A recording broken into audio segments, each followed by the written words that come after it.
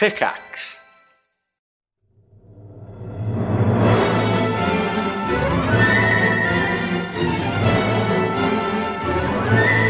Hello and welcome back to the Triforce podcast, episode 6, I think. Yep. How are you guys doing, P-Flax and Sips? What's up? Doing good. What's up? Doing good.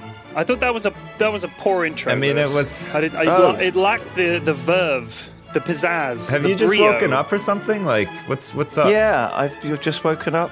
I'm here. You were up all night watching anime and you only got like 3 hours of sleep. I found a really big Reddit thread that was saying like, you have to watch this anime. Trust me. It's amazing. And you were like, oh shit, I need to broaden my mind and stuff. Yeah, that's exactly what happened. And in fact, I greatly enjoyed it. Thank you to everyone who supported us after that thread and conversation. Oh, shit, fuck. Let's just start again. This is a mess.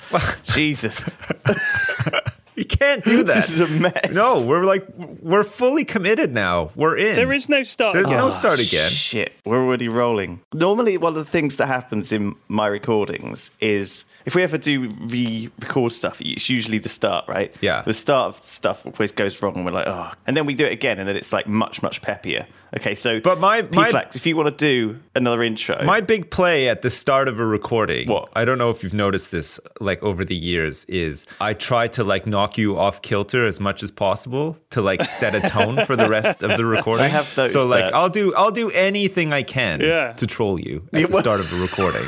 I'll rake up any old shit basically just to like really throw you off and make you feel vulnerable. He's like Inigo Montoya in Princess Bride. That's you right. got to watch your footwork. You got to watch your terrain. He's the guy. That's right. That when he's about to start the duel, he's going to talk some shit. Yeah. Hey, nice shoes, idiot. When you get him the toilet store, and then while he's circling around you, you're going to back up onto some gravel, and then you've got the loose footing under the gravel. He's like, yeah, you're on the gravel now. That's it. Sips is like a fencer. And all the while, it's because you killed my father, prepare to die. Exactly. So let's have a little catch up on what you guys have been doing this week. Okay. What have you guys been doing this Man, week? That's a good question. I've had a really angry week. I have some bad news to report to you guys. Oh, no. My What is car is at the shop. Yeah. Oh. Yeah, it was pretty bad. I was driving my son somewhere, okay? And we were almost there. We were getting close. We were like pretty close. And then all of a sudden, like the fucking clutch felt funny.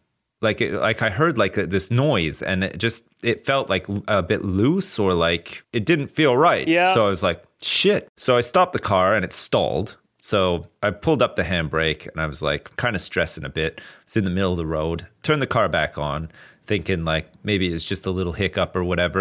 It's like a computer. Yeah. Just turn it up. Tried to put the car into gear. It's a Windows update. And it wouldn't. Yeah. And my son was like, why did we stop? And I was like, oh, I think the car is broken. He's like, the car's not broken. So he's sitting in the back seat in his fucking kid's seat laughing the whole time. Like he thinks that this is hilarious, right? That I keep stopping and starting the car. I'm like furiously trying to get the car into gear, and he thinks that's really funny because my arm is moving all fast and stuff. And I'm like, it's not funny. The car's broken. Like, I have to push this now. So I had to stop the car. That's the thing, though. I think that would be really funny, though. That's the thing. That's the way that I've seen you and your son interact, is that you have all this kind of false anger all the time. And that's very, very funny. So now what he's seeing is real anger, but he can't tell the difference. Yeah. So he just thinks I'm joking around. So then I fucking take the handbrake off. I get out of the car with the door open and the window open, and I'm fucking pushing the car down the road, okay? And I have to push the car and parallel park it because of where we were, which was a nightmare. And of course, he's sitting in the car laughing his fucking head off the whole time. He just thinks it's the funniest things. Like, Dad, you're so strong. Like, how can you push the car? I'm like, fuck, I'm trying to fucking push the car here. Like, trying to like get it off the road. Some guy pulled up behind, and like his wife was like, hey, do you guys need a hand? Or it's like, fuck, how are you going to help me? And then like this fucking gigantic brick shithouse of a man gets out of the passenger seat. He's like, let me just push this with my pinky finger. And he just fucking parallel parked it in one go. So then I was like saying to my son, like, you know, look, he's not all that, okay? Like, he obviously works out and stuff, and he's got more time, okay? He probably doesn't have kids. He's got more time. He's bigger and he can do this stuff. So then I had to fucking park it up, okay? Big guy parked it up for me. And I said thanks and everything. And then when he went away, I was like, you fucking pussy, like under my breath sort of thing. So he couldn't hear me. My son thought that was pretty funny. Had to phone a tow truck. Tow truck had to come up, take the car down and take me with it. We had to go down to the shop, and then they lent me a car. Yeah. They lent me a car that is plastered in advertising for this used fucking car. God. So like I feel like a clown on the road now for like a week. I've got this fucking advertising clown car that I have to drive around everywhere. And to make things worse, like my son thought that this was very funny and everything. And then when we got to where we were going, he was like, oh, great, we're here now. So like, I'm fucking done, whatever. I was like, don't you want to see the tow truck? Like, how often have you seen a tow truck before? It's actually going to like put the car on the back of a truck and take it off. Nah, I don't care about that. What? I just fucking pushed the car and everything. You don't want to see the tow truck? What the hell? So then I was really disappointed.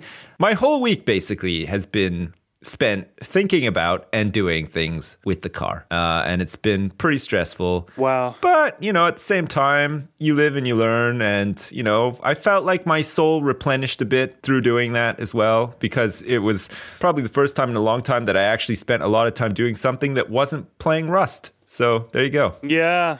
I remember one of the things that you said to me on Jersey was, this car's a shit heap, I hate it, but I'm just going to use it until it breaks. Yeah. And I guess literally about a week later... It broke, yeah. It broke horribly. But so, having said that, it is in the shop and we are getting it fixed because it's still cheaper to get it fixed than it is to get something else. Yeah. So like if we can get like another year or two out of it, great. The thing is, like, I wouldn't mind getting a new car or like a newer secondhand car. But with little kids, your car gets hammered. Like, our car's a mess. Like, there's crap everywhere. There's like puke stains and like shit stains all over it and stuff. And like, I think if I'm going to get a new car, like, I want them to at least be old enough not to poop in the car, sort of thing. Yeah. So like, there's that too. Shit stains. I got to think about Duncan, that kind of stuff. oh man, that reminds me of a story. This is one of Duncan's stories, but I can tell it. Okay. Because he will never tell it. Right. It's like, so Duncan always goes to Glastonbury, right? One of the things that you see in Glastonbury is you go to the toilets and you're like, oh my God, how is this so bad? How did someone manage to shit on the ceiling? It's so bad. I don't know about you guys, but you notice every time you go into one of those toilets, it's always really hot outside. Yeah. And the heat outside makes it smell even worse. Oh, it's the like, worst. It makes the whole experience awful. It is horrid. I feel like if you went into one of those on a cold day, it would be better. Yeah. Like it wouldn't smell as bad. You wouldn't feel like you just stepped into some private like hell cubicle or whatever. Like it would just be okay. Wouldn't be ideal, but okay. I think they've changed it a little bit now, and they've because the toilets have had such a bad rap for so long at Glastonbury. I think they've done their best to try and make them less terrible. So I think last time, didn't they have these big kind of like you'd like get a tin can full of dirt with you, and then you'd like go into the place, you like poop in a hole, and then you put your tin of dirt in after you or something. They had some super organic like kind of that you have to go into a yurt, man, and then like an old woman would knit you a fucking yarn, some toilet paper. Some 4-ply. I don't know, it'd be like strange. Anyway, Duncan said, so this one time I was having mushrooms. Someone gave me some magic mushrooms or something. I'm paraphrasing the story, okay? This is just how I remember it. Yeah. And basically he ended up getting really, really bad tummy ache from the mushrooms and feeling very sick. And he was both sort of pooping and puking projectile from both ends, and he found out how shit got on the ceiling. It was fucking him. Wow. It was Duncan. Wait, how though? Like what? Because was his ass up in the air? Because he was puking in the toilet and shitting at the same time. In one of those fucking like porta-john toilets? Yes. He actually put his mouth close to the hole? Like, I mean, exactly. I would have just gone outside to puke, honestly. Well, but you can't. There's people everywhere. I would not do anything in there that I didn't need to do. Puking, you can do anywhere. If I was in that situation, I would just kill myself. Yeah. Me too. That is about as close to hell as I could possibly Even just hearing imagine. the story, I feel like I want to kill myself, like let alone having to live through it. Story. So the action of barfing caused an involuntary squirt of poop to leave his exposed ass. Yeah, why is he pulling his trousers down? I'm trying to understand this. Why is he not wearing pants at this point? Like, why is his bare ass sticking up in the air? He's high as a fucking kite. He's woohoo! He thinks away he's with like, it. I don't know, like on a flying dragon, flying over anime land of wonderful body pillows and stuff. You know what it's like. Don't say the A word, man. Yeah. So what you be doing this week, Perflax? Let me see. Did I tell you guys about my car last week? I can't remember. Oh shit! Did I mention it? You got a car story too? My clutch also went on my car. Fuck. What? Man, we are like soulmates, and we don't even realize dude. it. It's fucking crazy. Mine has a slightly happier ending. Oh, okay. So we're like soulmates, but I'm the one with the good soul, and you're the one with the bad soul. Yeah, right? yeah. I'm so like just the devil one. Dark soul. Right. Dark soul. The dark soul, right. So I'm driving to a wedding with Mrs. F. Okay. And I'm driving along, and we're on the M25. We're going about 70 miles an hour, keeping up with traffic. And all of a sudden, the traffic starts to slow down. So I start to slow down. I go to change down to fourth gear, and the clutch is loose as hell, and the gear stick is just like rigid. So I'm like, holy shit. So I like jam it, and it goes into neutral. So now I'm in neutral on the M25, and I can't get back into gear. So we're like, you guys there? Yeah. Okay. We're just gripped by the... Okay, sorry. I thought I'd disconnect from Discord for a second. So there was no reaction. It was like, either you're on tenterhooks or I'm just talking of thin air. Yeah, it was gripping. Hey, Lewis, can you hear Pyrian? I haven't been able to hear him for like I'm going to carry on with the story, Sibs, all right? Shut the fuck up. Okay, yeah, keep going. Yeah. So I'm in like, I'm not in the fast lane. I'm in the next lane to that, whatever they call that lane, the pussy lane. And I'm just cruising along. And I'm sort of like, holy shit. I'm like, love, I can't put the fucking car in gear. And it starts to feel like heavy. And I'm like, is the car dying on me? Like, what's happening? Shit. I'm traveling fast and there's cars and trucks all around us. I'm never going to be able to pull over to the side. I'm like, holy shit. And then I just like pump in the clutch like crazy, slam it back into fourth gear, and it was okay. And she was like, should we pull over? Should we pull over? And I'm just like, nah, it'll probably be fine. Right? As long as we never leave fourth gear, we'll be fine. I was like, we're just going to have to stay in fourth or fifth and just try not to change gear. Like, we just plot a route that requires us to not slow down, and we'll at least get to the wedding, and then we'll worry about this later, right? Because we were just going to make the wedding, like the way we'd planned it, but with the way traffic was, we were going to make it with about 10 minutes to spare. No time to fuck around, so we're just booting it. So I'm like keeping it steady. Like, anytime there's cars like way up in front, I'm like, I'm just changing lanes so I don't have to slow down and everything. So we get there, and we get back, no problem. And then whoa. What do you mean you get there and you get back, no problem? You've driven the entire wedding in fourth gear and back. I got there. Well, after that, it was intermittent. So it was like sometimes it would stop working. I'd be like, all right, fuck. So I'm like, all that happens is, all that you'll see is when I'm changing gear, the car starts rocking back and forth because I'm pumping this clutch like I'm trying to put out a fire with my foot, right? It's just like slamming it and trying to slam the stick in gear. So we made it better. I take it to the garage, and the guy's like, all right, yeah, we'll have a look. I've always taken my cars there. He's a really good garage, but the guy always seems like he couldn't give a shit. Right. He just acts that way, but he's actually a really good mechanic. I think that's like a garage thing, though. Yeah. They do that. Like, I think that they do it on purpose too. So like, because they really like their jobs, but they don't want people to know that it's a cool job and stuff. Like, they don't want competition. They don't want like new people turning up or whatever. Like, they're like massive xenophobes. So they're just like, fuck this job, like whatever. I think so. He was like, yeah, we'll have a look at it. Just park it out front. I was like, all right. Your so mechanic Noel Gallagher, by the way. No, he's from Manchester, isn't he? Right. All right, mate. Yeah. No, Manchester.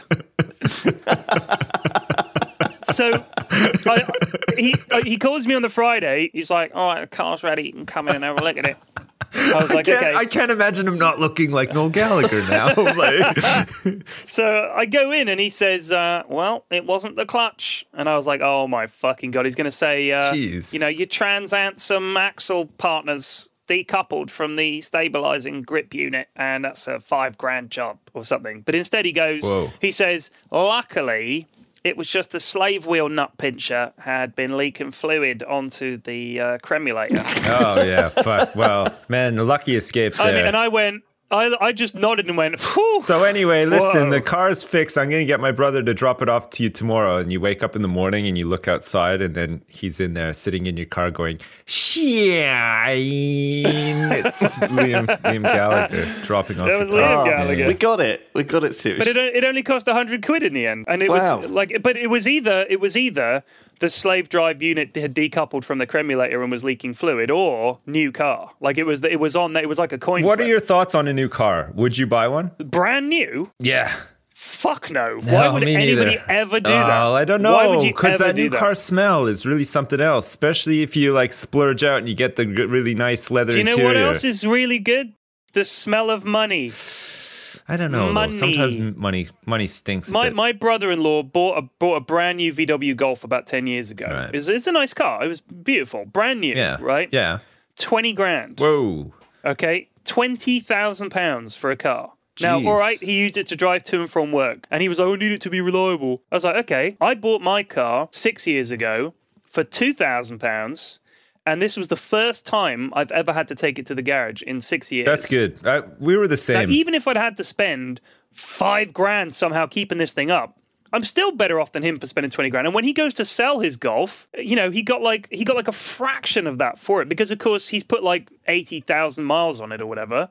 And it's not new anymore. Like, if you were to buy a brand new car, drive to a secondhand car dealership and sell it right then and there, you'd still get half for what you paid for it. It's ridiculous. Yeah. It's so fucking stupid. I do not understand it. There are lots of secondhand bargains out there. Don't buy brand new cars, kids. Don't do it. The classic thing is you brand new car, you lose sort of like a quarter of its value from driving it off the forecourt, don't you, or something like that. There's That's what they something say. there. Yeah. The minute you sit down and turn on the engine, it's like already worth less than you bought it for. The guy takes out your wallet and stamps on it right there. Yeah. Well, the thing is, like, car dealers and car salesmen and even car mechanics kind of have this sort of, I don't know, like aura around that they're just trying to scam you and get one over on you in a way, right? I felt like that about Frank and Richie Butcher in EastEnders. Like they were always trying to scam people, steal their money and stuff. Like, that's such a specific reference. I love it. And I felt that those characters were written so well too. Like all my experiences with car mechanics and stuff, I can sort of relate back to that. It's one of the few things. Whoever wrote those knew. characters knew what they were. Yeah, they had a lot of experience. But it's one of those things where you might have a sort of, you know, not day to day, but you have regular dealings with these people, but your knowledge is zero. Yeah. You know, it's like that old thing, if the car's broken, I'll walk out, I'll still pop the hood as if I know what I'm looking for. I'll just look there, shaking my head going, oh, it could be the transom foliolator. Yeah, but even the Stevens wheel. Even if you kind of know what you're talking about, they'll still just fucking science their way out of it somehow. You'll be like, yeah, well, it's clearly the 3295 _ copulator, yeah, right? But not on this model this year, mate. Nah, because you see, there was a fault in the 284 bicuspid valves. That yeah, exactly. There's always some fucking reason. It won't marry with the twin foldulators. Yeah, and of course you're driving the gear, you know, which is a different version from the TI. Big mistake. You're basically a fucking idiot. You're an idiot. And your mechanic became Australian. Yeah, you're a flying idiot, mate. What are you thinking? It's truth. Yeah. Your galunga valve's broken. There's definitely something here, right, in that it's a manly job, okay, being a mechanic. You know, it makes you feel like a man. You're covered in grease, you're fixing stuff, you're mending stuff, you're hammering things, you're turning a wrench on stuff, you're like chucking out greasy parts, you're ordering new parts in. Sometimes you just got to brute force stuff out of the car and into the car. You're using a dirty old crane and pouring like oil and grease all over the place and flammables, and it's kind of, I don't know. Yeah. And when you talk to these people who have a manly job, it kind of automatically makes the subject a manly subject, right? And you don't want to, because you're always going to pretend, right? Like P-Flack said, you know, even if they say like they could just be saying absolute nonsense to you, and you'd be like, oh yeah, obviously, of course I know, yeah, like, because you don't want that challenge to your masculinity, right? In a way, at least I think that the case is with like many of these things. We are scared to. I don't know where I'm going with this. No. I'm in agreement. I'm nodding. You can't hear it, but imagine me nodding vigorously. Me too. Yeah. It's funny. Like I'm automatically super paranoid about car mechanics. Like there's, for example, my old house. I wanted to get some solar panels on the roof. Okay. What? Well, I don't know. It was a thing. We would go, like, I don't know why. Like, there was this time when my parents were like, hey, should we get some solar panels? And I was like, sure. So I looked into it. We were basically like, sure, let's get some solar panels on the roof. It'll be great. Loads of people do it. It's like a trendy thing. It's become very popular. Yeah. And sadly, it's a complete waste of time. But well, yeah. It'll take 20 years apparently of using a solar panel for it to actually pay for itself and to make back the energy that it costs to make them that has been expended. Yeah. Like it's such a until the technology. Well, I'm not surprised if you live in England. Well, yeah. Anyway, yeah, that's it. Like one day of actual real sun a year. Anyway, we were like fully up for it, you know, and if it was all like an online thing, you know, and it was like, okay, pay $4,000 online or whatever, you know, order the solar panels, some guy will come around and fix them, job done. You know, if that was the process, like ordering your broadband, we probably would have done it. But what they did was they sent round a salesman, right, who was like, okay, so we're going to install the solar panels on this facing roof. And we're like, that totally put us off, right? As soon as there was a salesman involved, I was like, what? Why do you need a salesman after you guys had already sort of committed to doing it? I guess I don't think he realized or whatever. He didn't need to actually sell it at that point. Like, or was it one of those outfits where it was like, yeah, I'm the salesman, but I'm also the technician and I'm the CEO and I'm also the receptionist. I think he has to get his Maybe commission. they can upsell you things. Like you can get solar panels that have a smiley face on them. Yeah. Oh, yeah. You can get them custom. You can get like bling on them. Yep. You can get your name engraved on the side. Have you thought about diamond encrusted solar panels? They are all the rage, mate. Yeah, mate. Yeah. Get diamonds. They twinkle in the sunshine. Oh, yeah. Twinkle. You want to get that extra twinkle on these babies, that's for such sure. cockney words, aren't they? Right, all right, twinkle. Right. All right, sunshine. Solar panels, mate. One word for you. Twinkle. Yeah? Twinkle. That's how you shift them. Twinkle. You know what they should have? They should do Yeah. a version of EastEnders where instead of Phil Mitchell running a garage, he sells solar panels. Pat, trying to shift these fucking panels, love. Fucking panels, mate. They ain't got no bloody twinkle. Where's the twinkle? On the topic of EastEnders, I know you guys probably don't watch it, but like I do from time to time catch glimpses of it because my wife watches it. Right. And like Phil over the years has created children. And I think now, at this point in the show, they're all back and they're adults and they're all fucking crazy. Yeah. And Phil almost died from alcohol abuse as well. He also, So IRL, he's like an alcoholic. So I didn't know that. He's like but a, in the he's like show, a classic method actor, and he's the Brando of EastEnders. But he's also he's also like the Genghis Khan of EastEnders. The dude's been on it for so long. He's had, Holy shit! Like he's outlasted everyone. Anytime some female interest comes on the show that's meant to be like the hot young thing, that's she turns up in the square, and all the married women looking at her like, "Who's that bitch? She's not having my man." Phil Mitchell's like, Phil's just like fucking drooling, slam that fucking barking like a dog at her and stuff from across the room. And somehow they go, I just can't resist his sweaty red He's face. He's such a fat bad boy. I love bad boys. Come here, chubby. He knows all about them panels. Come and give me a big kiss. Them greasy hands. He's got greasy. I don't even know if he actually does the car mechanic stuff anymore. Like I think like some of his kids just do it now, but they have their own like circle of drama now. So like they're fixing cars and it's like, oh yeah, did you snog my mate? And they're like, fuck you. And they punch each other and batter each other with wrenches and stuff. Pretty typical EastEnders. Man. Pretty dark, but standard. It's gritty. It's good. It's gritty. It's realistic. It's gritty, realistic, and good. Gritty. Yeah. It's the least gritty show. And you can actually see the EastEnders River from a plane when you fly over London. It's for true. real. It's a real if you river, know that. folks. It's called the EastEnders River, yeah. So there you go. When did you...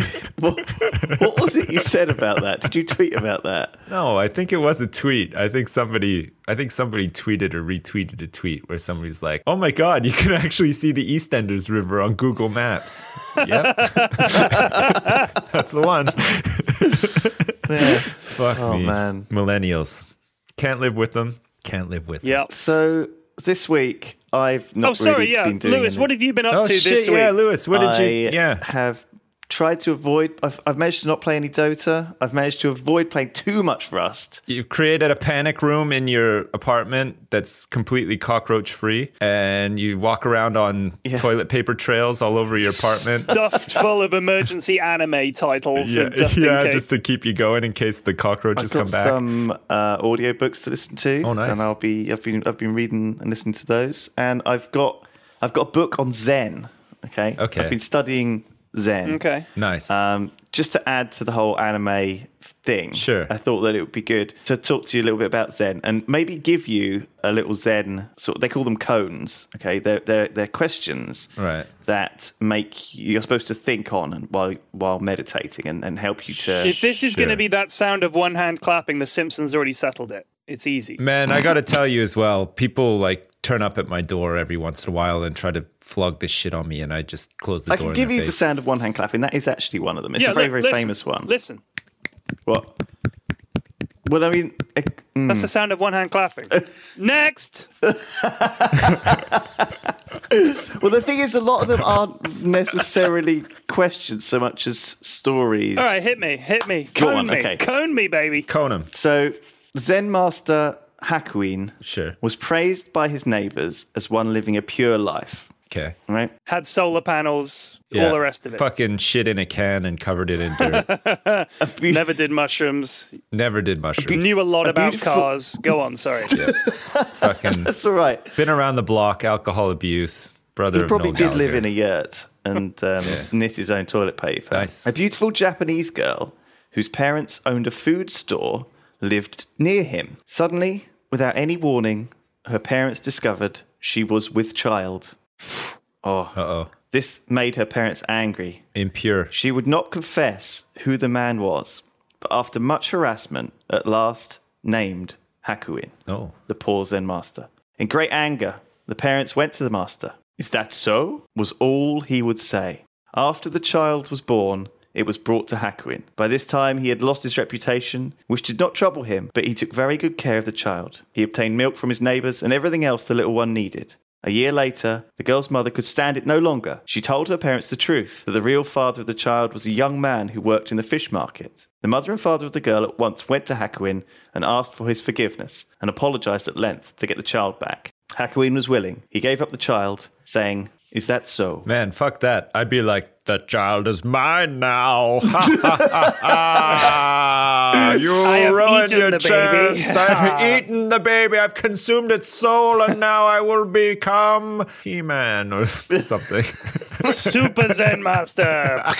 With lightning bolts crackle from Yeah. his fingertips. So Zen Yeah. is very sort of strange and really hard to kind of describe and explain. I can't really do it. A lot of these Zen things, like the one-hand clapping thing, It's like a really old school Shaft, like really complicated man, but do anything he can for like his woman. Because he seems like he's got the best interests of the girl at heart. And really. the baby. Yeah. I think that essentially Zen could be summed up as just roll with the punches. Just fucking, the most passive fucking guy in the entire world. Life's gonna shit on me, I'll open my mouth. Whatever. it's not. Well, okay, that's well. Look, well, maybe we'll do one of these a week, and you guys can think about it. But I don't think there shouldn't be an answer. There shouldn't be something to take away from it straight away. You should let that sit with you. Okay. Let that story. Think about it. Okay. When you're doing something that you consider to be meditating, right? Like modern meditation is sitting there being bored on the bus, right? Imagine you're on the bus to work or school or whatever, or you're walking there or whatever, but you've forgotten your iPhone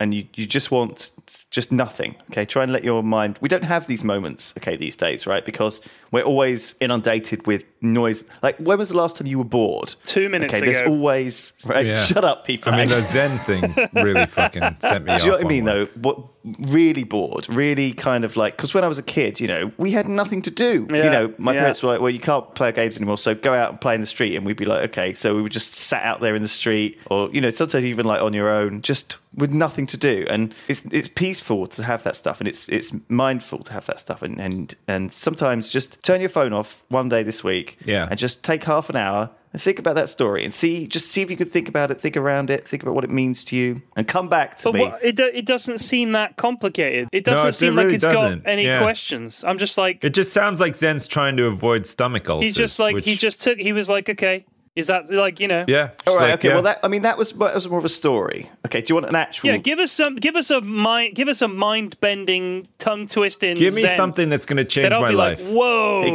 you go. This is the first one in the book. Okay. All right. A monk asked Joshu, Right. who was a Chinese Zen master, "Has a dog Buddha nature or not?" Okay. And Joshu answered mu, which is the negative symbol in Chinese, which doesn't mean yes, it doesn't mean no, it means Maybe. nay. It's like the void, right? It's just nothing. Yeah. It means void, yeah. So, does a dog have Buddha nature or not? The master answered void. Right. Okay. That's not going Right. to get my brain going. I'm going to be honest Why with you. not? Because there's a lot to think about It there. sounds like he just doesn't really know what to say, so he's just deflecting. he could either be to a later copping it date. out and going, he could basically Yeah. just be equivalent of going, like that. Yeah. It sounds like he's doing what I do. Like, when somebody's talking to you and you're on your iPad and you're just like, It's like not a yes or a no. It's just like it's Well, yeah. Maybe he was on his iPad. Yeah. Well, you have to think about the question and the answer. I'm thinking about it. Right. I mean, when you say Buddha nature, for one thing, my knowledge of Buddha nature is a dog chill? Yeah. Or is a dog no chill? And I'm going to say, it's neither one thing nor the other. Yeah. It's just a dog. I mean, if you separate like the good and the bad of a dog into columns, they are loyal as long as you have like bacon bits in your pocket. You can train them not to shit in places you don't want them to eventually. It takes a little bit of time and some perseverance, but you can get there. On the negative side, though, they'll eat anything. It doesn't matter Their what own it is. puke. Yeah. Like I've seen dogs eating their own like shit Poop, and They're puke disgusting. before, which is bad. It's really bad. And also when people say that like dogs are clean and they let them lick their face, they're not. No. Like they eat shit and puke. They're dirty as shit. They lick their balls. Really fucking dirty. Yeah. And their assholes too. Yeah, they'll do that. Like, and they don't even do it privately either. No, They're right just like, there in front of the TV.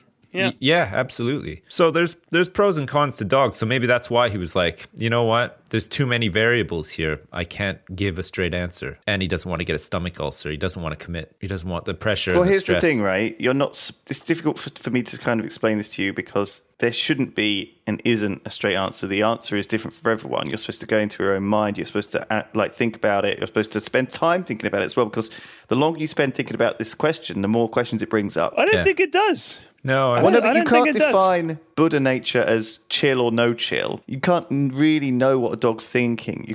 I'm not telling you what the answer is. I'm just telling you it's an extremely complex question. The way Zen works is that students are given a question like that. They're supposed to spend a day studying it and then come back and tell their answer to the master. And if their master thinks the answer is reasonable, they'll give them another question. But if not, then they'll go and spend another day thinking about All right, it. turn to the answers page in the book and let me know what the Zen answer is to that question. I'm There curious. isn't an answer. Come on, there's got to be one. this is the worst quiz book I've ever heard of. This is not a panel show with a set. Like, it's not a quiz, it's not a pub quiz. Give us another one. I want a good one. That one sucked. The other one sucked. Give us a good one. I'm not going to ponder I want that. one of those ones like if a tree falls in the forest and nobody's around to hear it, does it make a noise thing? Like I can think it about. does. But let's have another one. Let's have one that's actually like like that kind of shit. That vein. Okay, a monk told Joshu. Joshu again. Yeah, this guy. this is Joshu. I've just entered the monastery. Please teach me. Yeah. So Joshu asked, have you eaten your rice porridge? The monk replied, I have eaten. Joshu said, then you better wash your bowl. And at that moment, the monk was enlightened. Get the fuck out of here. Yeah, Jesus Christ. What the fuck? I think, honestly, if I had that much spare time on my hands, I would not be reading that shit. I gotta be honest. Like, I might even consider watching anime before I read that. For real. That is my endorsement of anime. That's the biggest endorsement you'll ever hear. I'm with Sips on this one. My review of that book is I would actually rather watch anime. I would rather watch a dog lick a shit out of his ass. Hang on. Okay, hang on.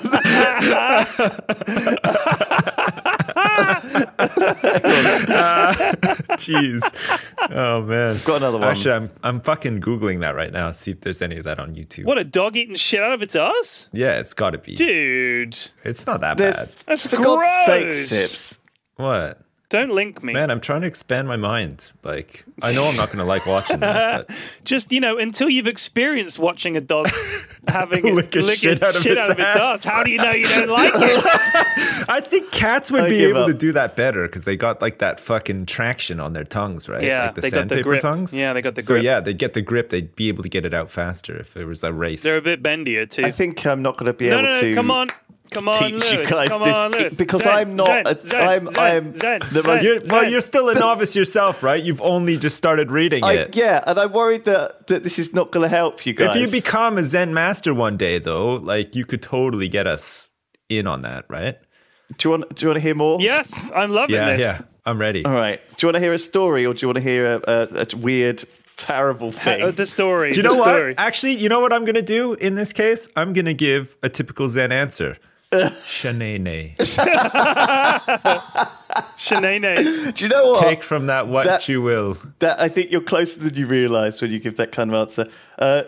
Okay, Gudo was the emperor's Zen teacher of his time. Nevertheless, he used to travel alone as a wandering mendicant. I don't know what that is. Okay. Once, Wait, let me Google mendicant before you go any further. No, don't.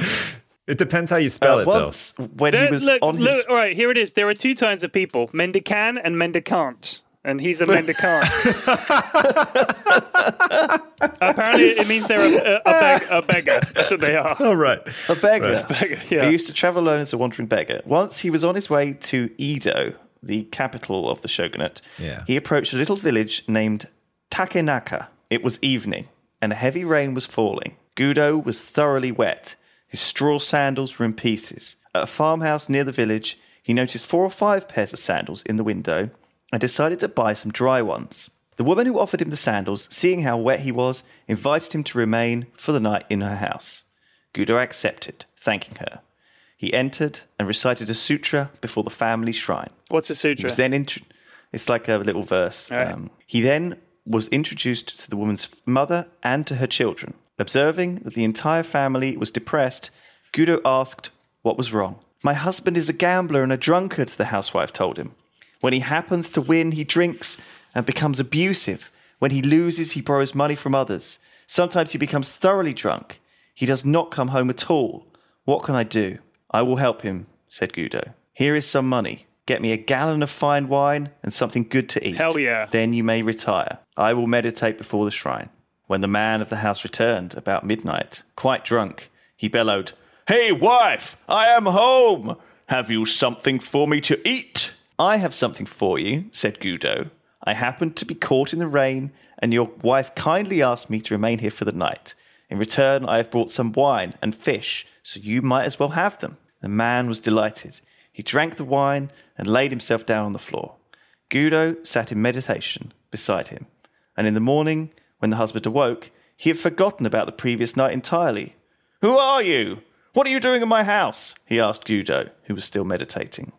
I am Gudo of Kyoto, and I am going on to Edo, replied the Zen master.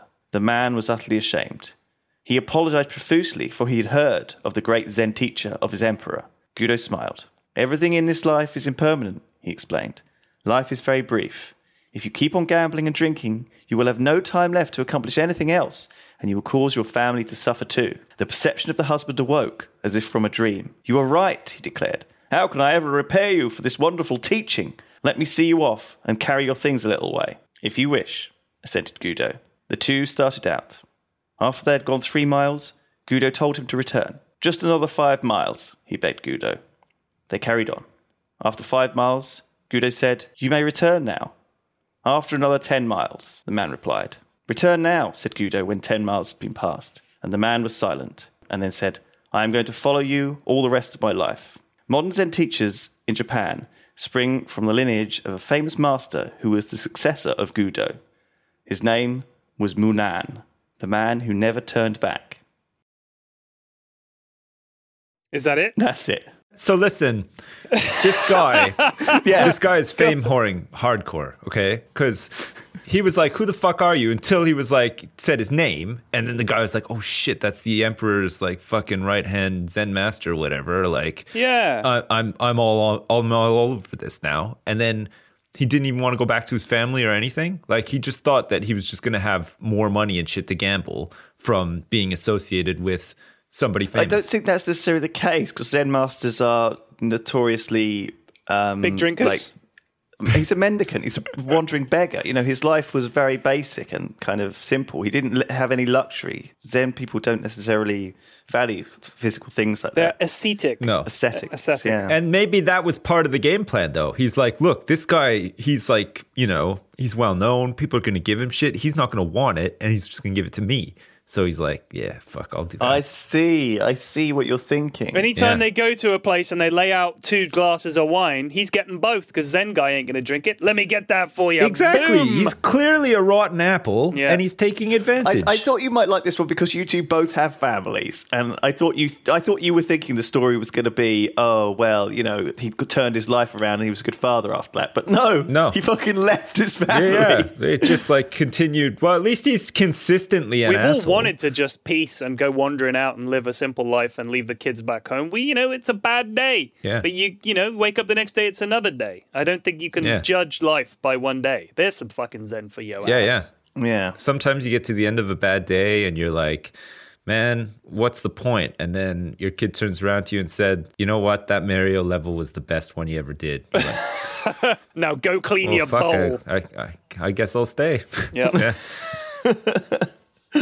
Well, there you go. Oh my God, that was great. Thank you for listening to that. I will probably see if I can find some more wisdom to share with you. Find some goodness, a real cracker. Yeah. Some people could send them in though as well. If you've got those were good ones though. But then again, I like them. If you just want riddles, then there's better riddles not out a riddle. there. But I mean, I'm thinking that if I'm going to sit and ponder something, like obviously I'm going to ponder things like I'm going to think, well, we're being very judgmental about that guy. Yeah. I wonder what Civ 6 is going to be like. That's what you're pondering. That's what I might have been thinking. And apparently there's a or big... like, how do they get the caramel in the Snickers bar as well? That's a good one. Can you imagine that? If there's open up a Zen church somewhere and they come in and there's just sips chilling there and they're like, they come up to you and say, do you have a Zen question for me to ponder? How the hell do they get that caramel in that Snickers bar? And then you just turn. Man, I think I'd be pretty good at look that. Look distant, and they're like, "That must be a really deep question. We're gonna have to think about this." Yeah, but in fact, you need somebody like on the background pan flutes for that too. Like, how do they do it? Boop, boop, boop, boop.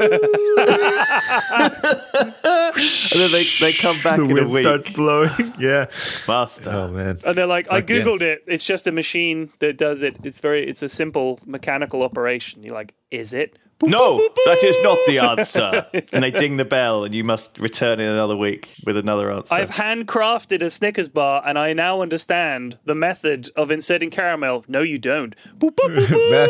Just keep them going. Master, can the machine that inserts the caramel into the Snickers bar truly be a Buddhist? Shanene.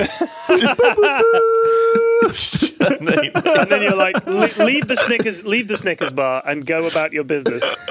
Leave the Snickers. That's fine. Oh man, I mean, like I'm poking fun at it, but like some of this stuff, I think I could be interested in and take seriously. But honestly, I just don't have any fucking time. Like I feel like I would need like a good go of it. Like I need to have some time to read stuff and get into it or whatever, and I just can't. I feel like a lot of it too busy. It might have been like, it's almost like talking about something that was revolutionary in its day and it should still be mind-blowing now. Yeah. I mean, stories like that, I'm kind of like, well, I mean, we got a kind of cynical modern worldview. I don't think people were as cynical back then. I think some of them definitely are sort of parables or kind of moralistic stories based on how to live your life, almost like Bible stories, like I think back in the day, the Bible was a very good source of stories. People, obviously the way people learn is often through stories and telling stories, and stories are such an integral part of who we are. Yeah. But these days, stories, we have so many stories inundating us all the time. There's always stories. And I think that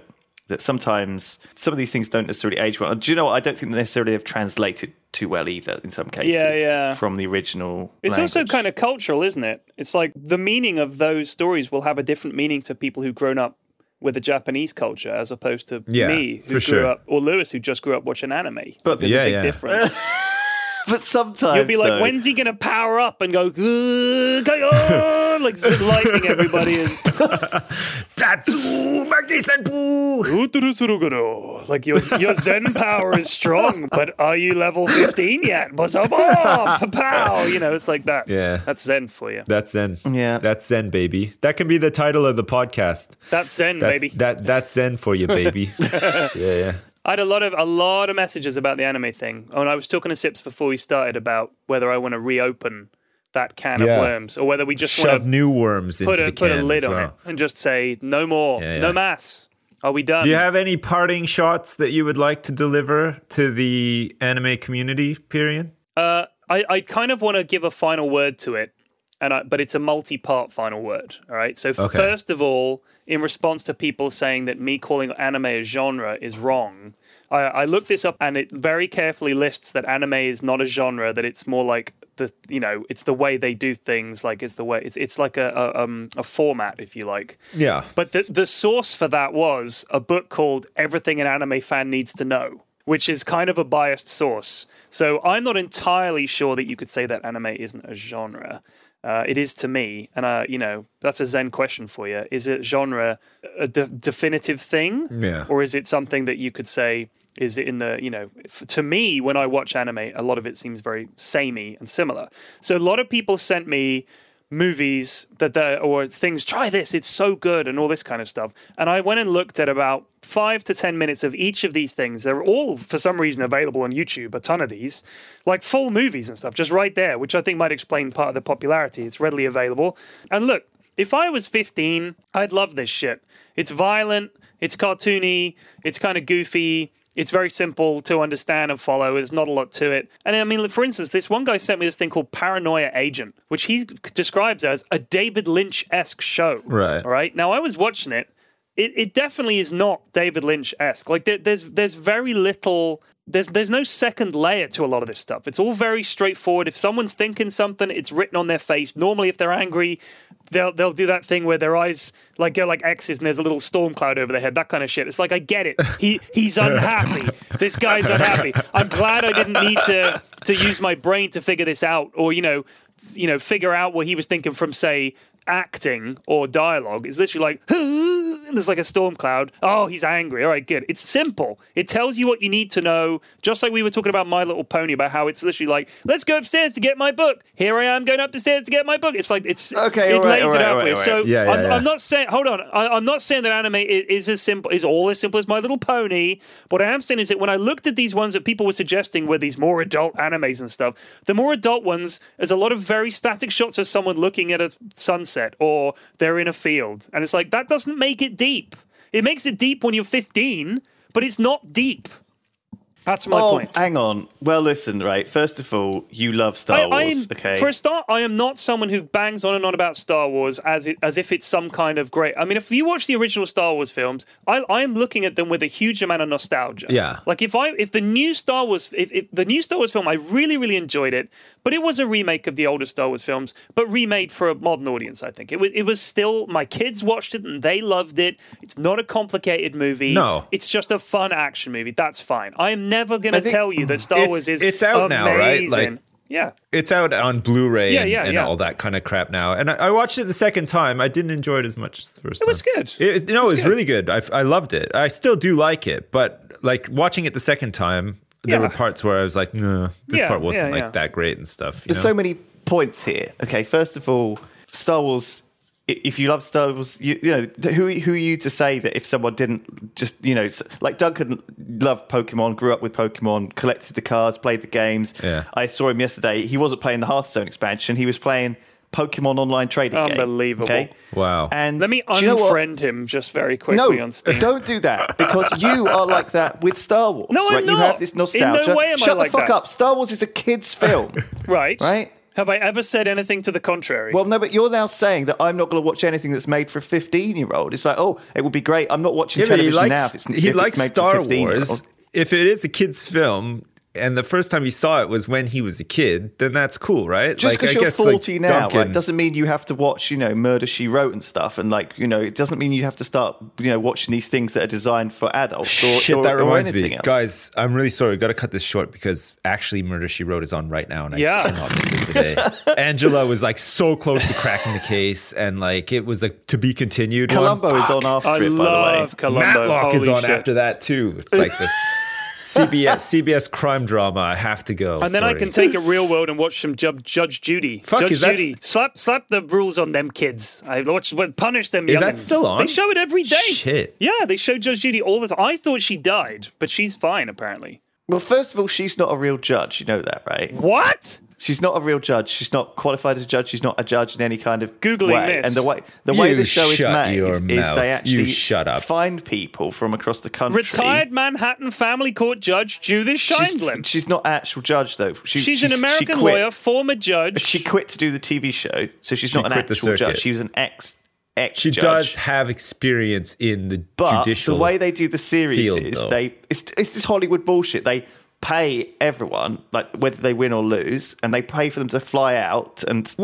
in a hotel. Are you trying to say that they're what? that they're purposely trying to make a TV show entertaining? Yes, that's exactly Instead of ultra realistic, because I'm appalled. I'm fucking... Anyway, all right. Let's move away from Judge Judy for a second and back onto the topic of disastrous stuff. But everything you've said, P-Flax, hasn't really changed anything. The fact is that anime is a little bit like Netflix or BBC iPlayer, right? There's EastEnders on there, Antiques Roadshow, Bargain Hunt. There's cartoons, there's kids shows, there's adult shows, right? If you're going to watch the anime that's kids shows, then of course you're going to hate it. You're going to hate watching Puppy Pals and Puppy Patrol. But that's what I'm saying is I've watched enough of the stuff that's meant to be for adults. Oh, this is really deep and grown up anime, and I still don't think it is. It just looks boring as shit, and I don't like the way it's all. Like I said, there's so many tropes are overused and so many characters. They're so. You can't really say that though, because there's always new stuff coming out. Listen, I'll say it right.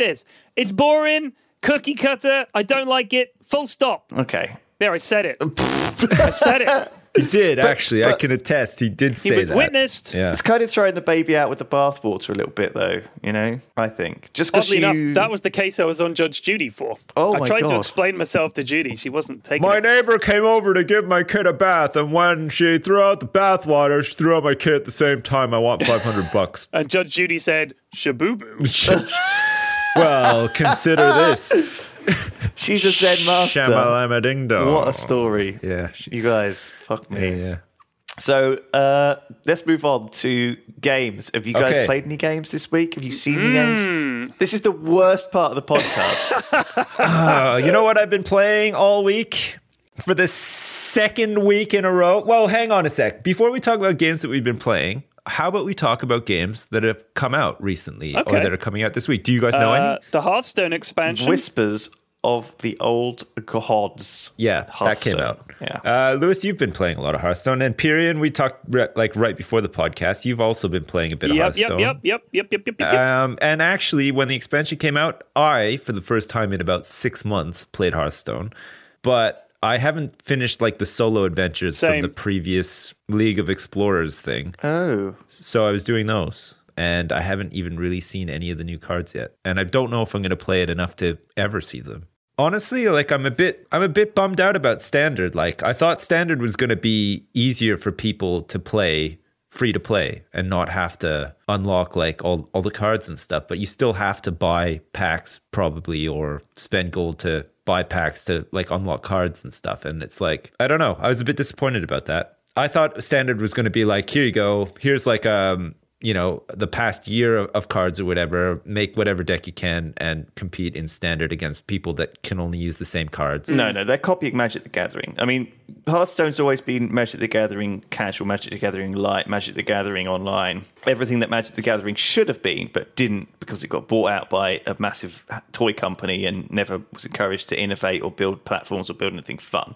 Right. Magic the Gathering was locked down by too many constraints, and Hearthstone is a much stronger spiritual success. You see people like Keebler come from Magic the Gathering and do very, very well out of Hearthstone, and desert Magic the Gathering for Hearthstone because Magic is frustrating. The mechanics are frustrating. Every single thing you do, you can play on your opponent's turn, and every single thing they do on their turn, they have to say, "Can I do this?" and the opponent has to say yes. It's bullshit. There's so many little trivial things, and getting land starved, getting or the opposite, getting flooded with land. It's kind of just stupid, and Hearthstone fixed a lot of those problems, and it has done. Standard is a copy of Magic the Gathering Standard, which is this is their format, which works, and the reason it does that is because it allows them to have a set pool of cards that changes, that rotates, encourages people to buy new cards, and it also allows people to join. The part of the problem was that you, P-Flex, have recently joined Hearthstone, not having any cards, not having any idea, and it was the bounds to joining Standard were too high for you because you had to get 5 or 6 expansions worth. You're talking about me? Yeah. I mean, you did it, though, didn't you? You bought all of the expansions, but how much would it cost? How much did you spend on Hearthstone to get going, P-Flax, in the game? I don't know. As a new player, quite a lot, I think. Yeah, I probably spent £100 maybe. Yeah, but for most people who are never going to spend close to that on a game, they have to lower the bounds to entry. Okay, so what they've done here is they've made this Standard thing. They've added this card called Cthulhu, which everyone gets. Oh, it's the best. Yeah, the cards that you use to build that deck are very simple. They can be put into any class. So most of the Cthulhu cards that give him buffs or whatever are good cards. They're commons. They're cheap. They're easy to get. If you want to craft them, they cost next to nothing, but you can get them out of packs so easily.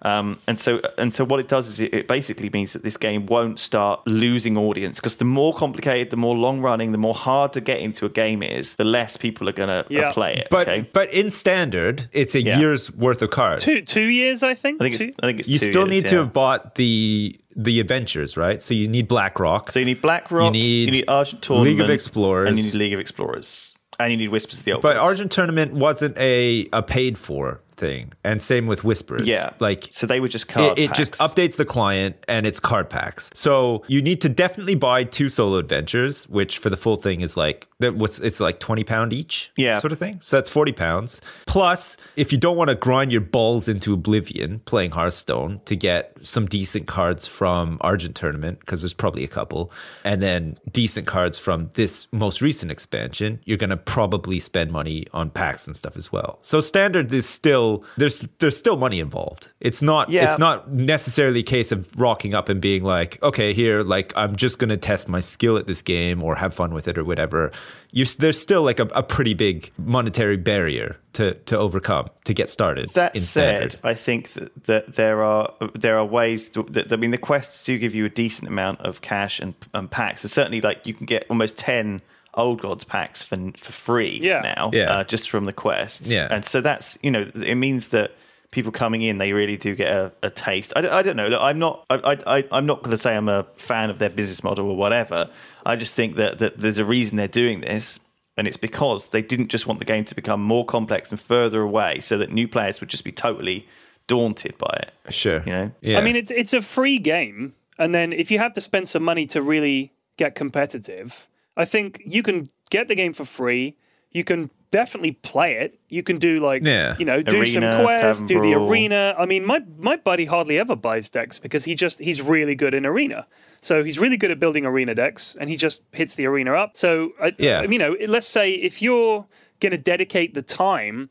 Like, if you get the game, which you can get for free, and you're playing the game for free, and you're loving it, and you're really good at it, you should be able to get enough stuff to at least tick over, and then maybe if you want, you can drop a bit of money on some packs and things. I kind of like that. Yeah. Like, if they charged 50 quid for the game up front, I think that would put a lot of people off. It would, yeah. I don't know. Like, I think that it's a weird one. Like, part of me thinks that part of it is fair, and then other parts of me just see like this stuff sort of becoming like, it's not just Hearthstone, but like a lot of the stuff that Blizzard does now is like, they're going big, like on the sort of microtransaction stuff, and a lot of it is like cosmetic stuff or whatever. Not in the case of Hearthstone, but like they'll cross promote their stuff. Like Overwatch is coming out now, so like in Heroes of the Storm, for instance, if you pre-ordered the super fucking special boner edition of Overwatch, you get Tracer as a hero in Heroes of the Storm. Right. And that's the only way that you can get Tracer in Heroes of the Storm.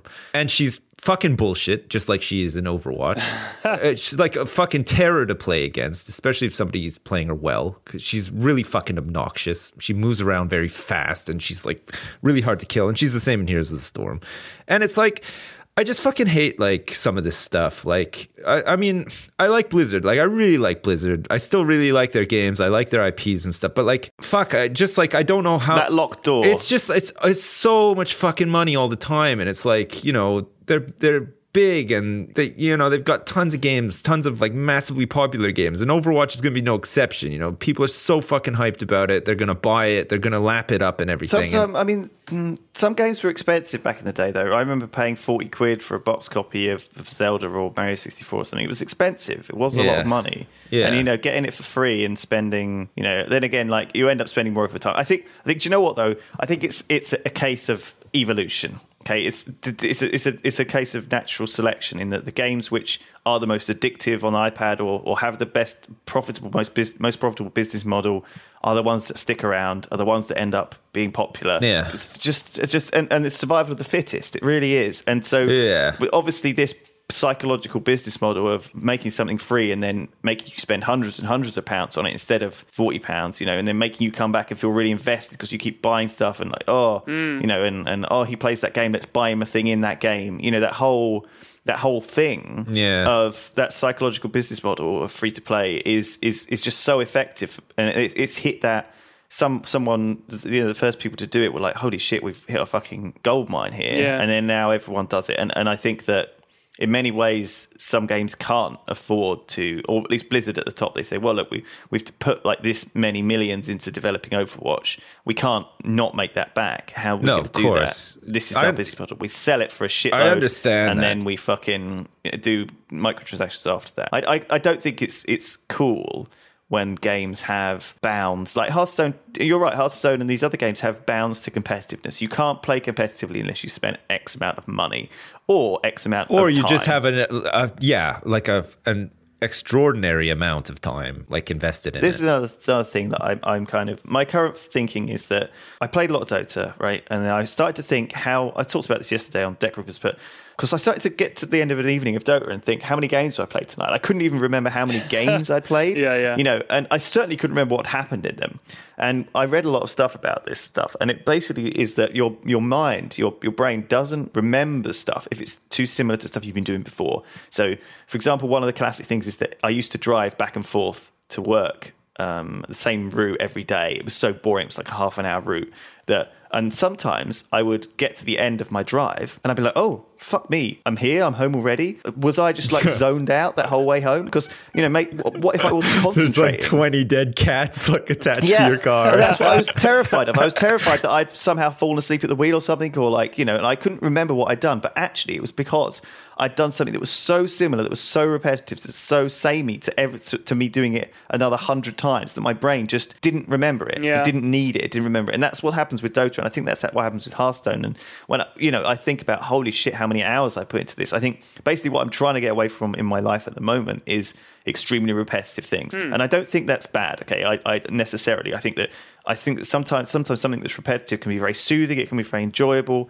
It can be very relaxing. And I think that's something that you definitely need in your life. Okay. If you find something like something that's similar and you're good at and is comforting, then sure, do it and keep it. But be aware that, if you're just doing it to waste time, then it's probably not a good thing for you. So I'm not going to have another of these Saturdays where I just sit at home and play Dota all day, because I think that it's going to be like, I'm not going to remember it. It's just going to delete out of my brain. I'm not really going to enjoy it. Fuck it.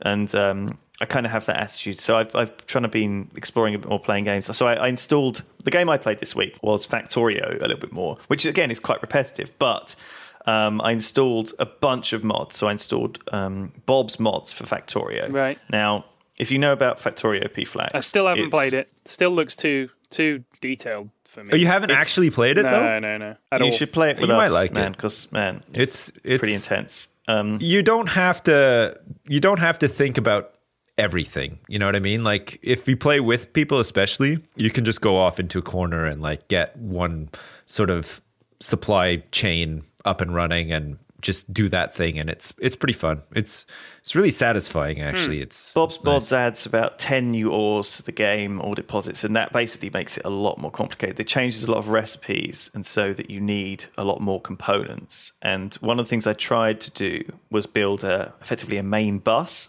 i.e. like 10 conveyor belts running through the very center of everything, right, having everything on them. So iron, copper, lead, tin.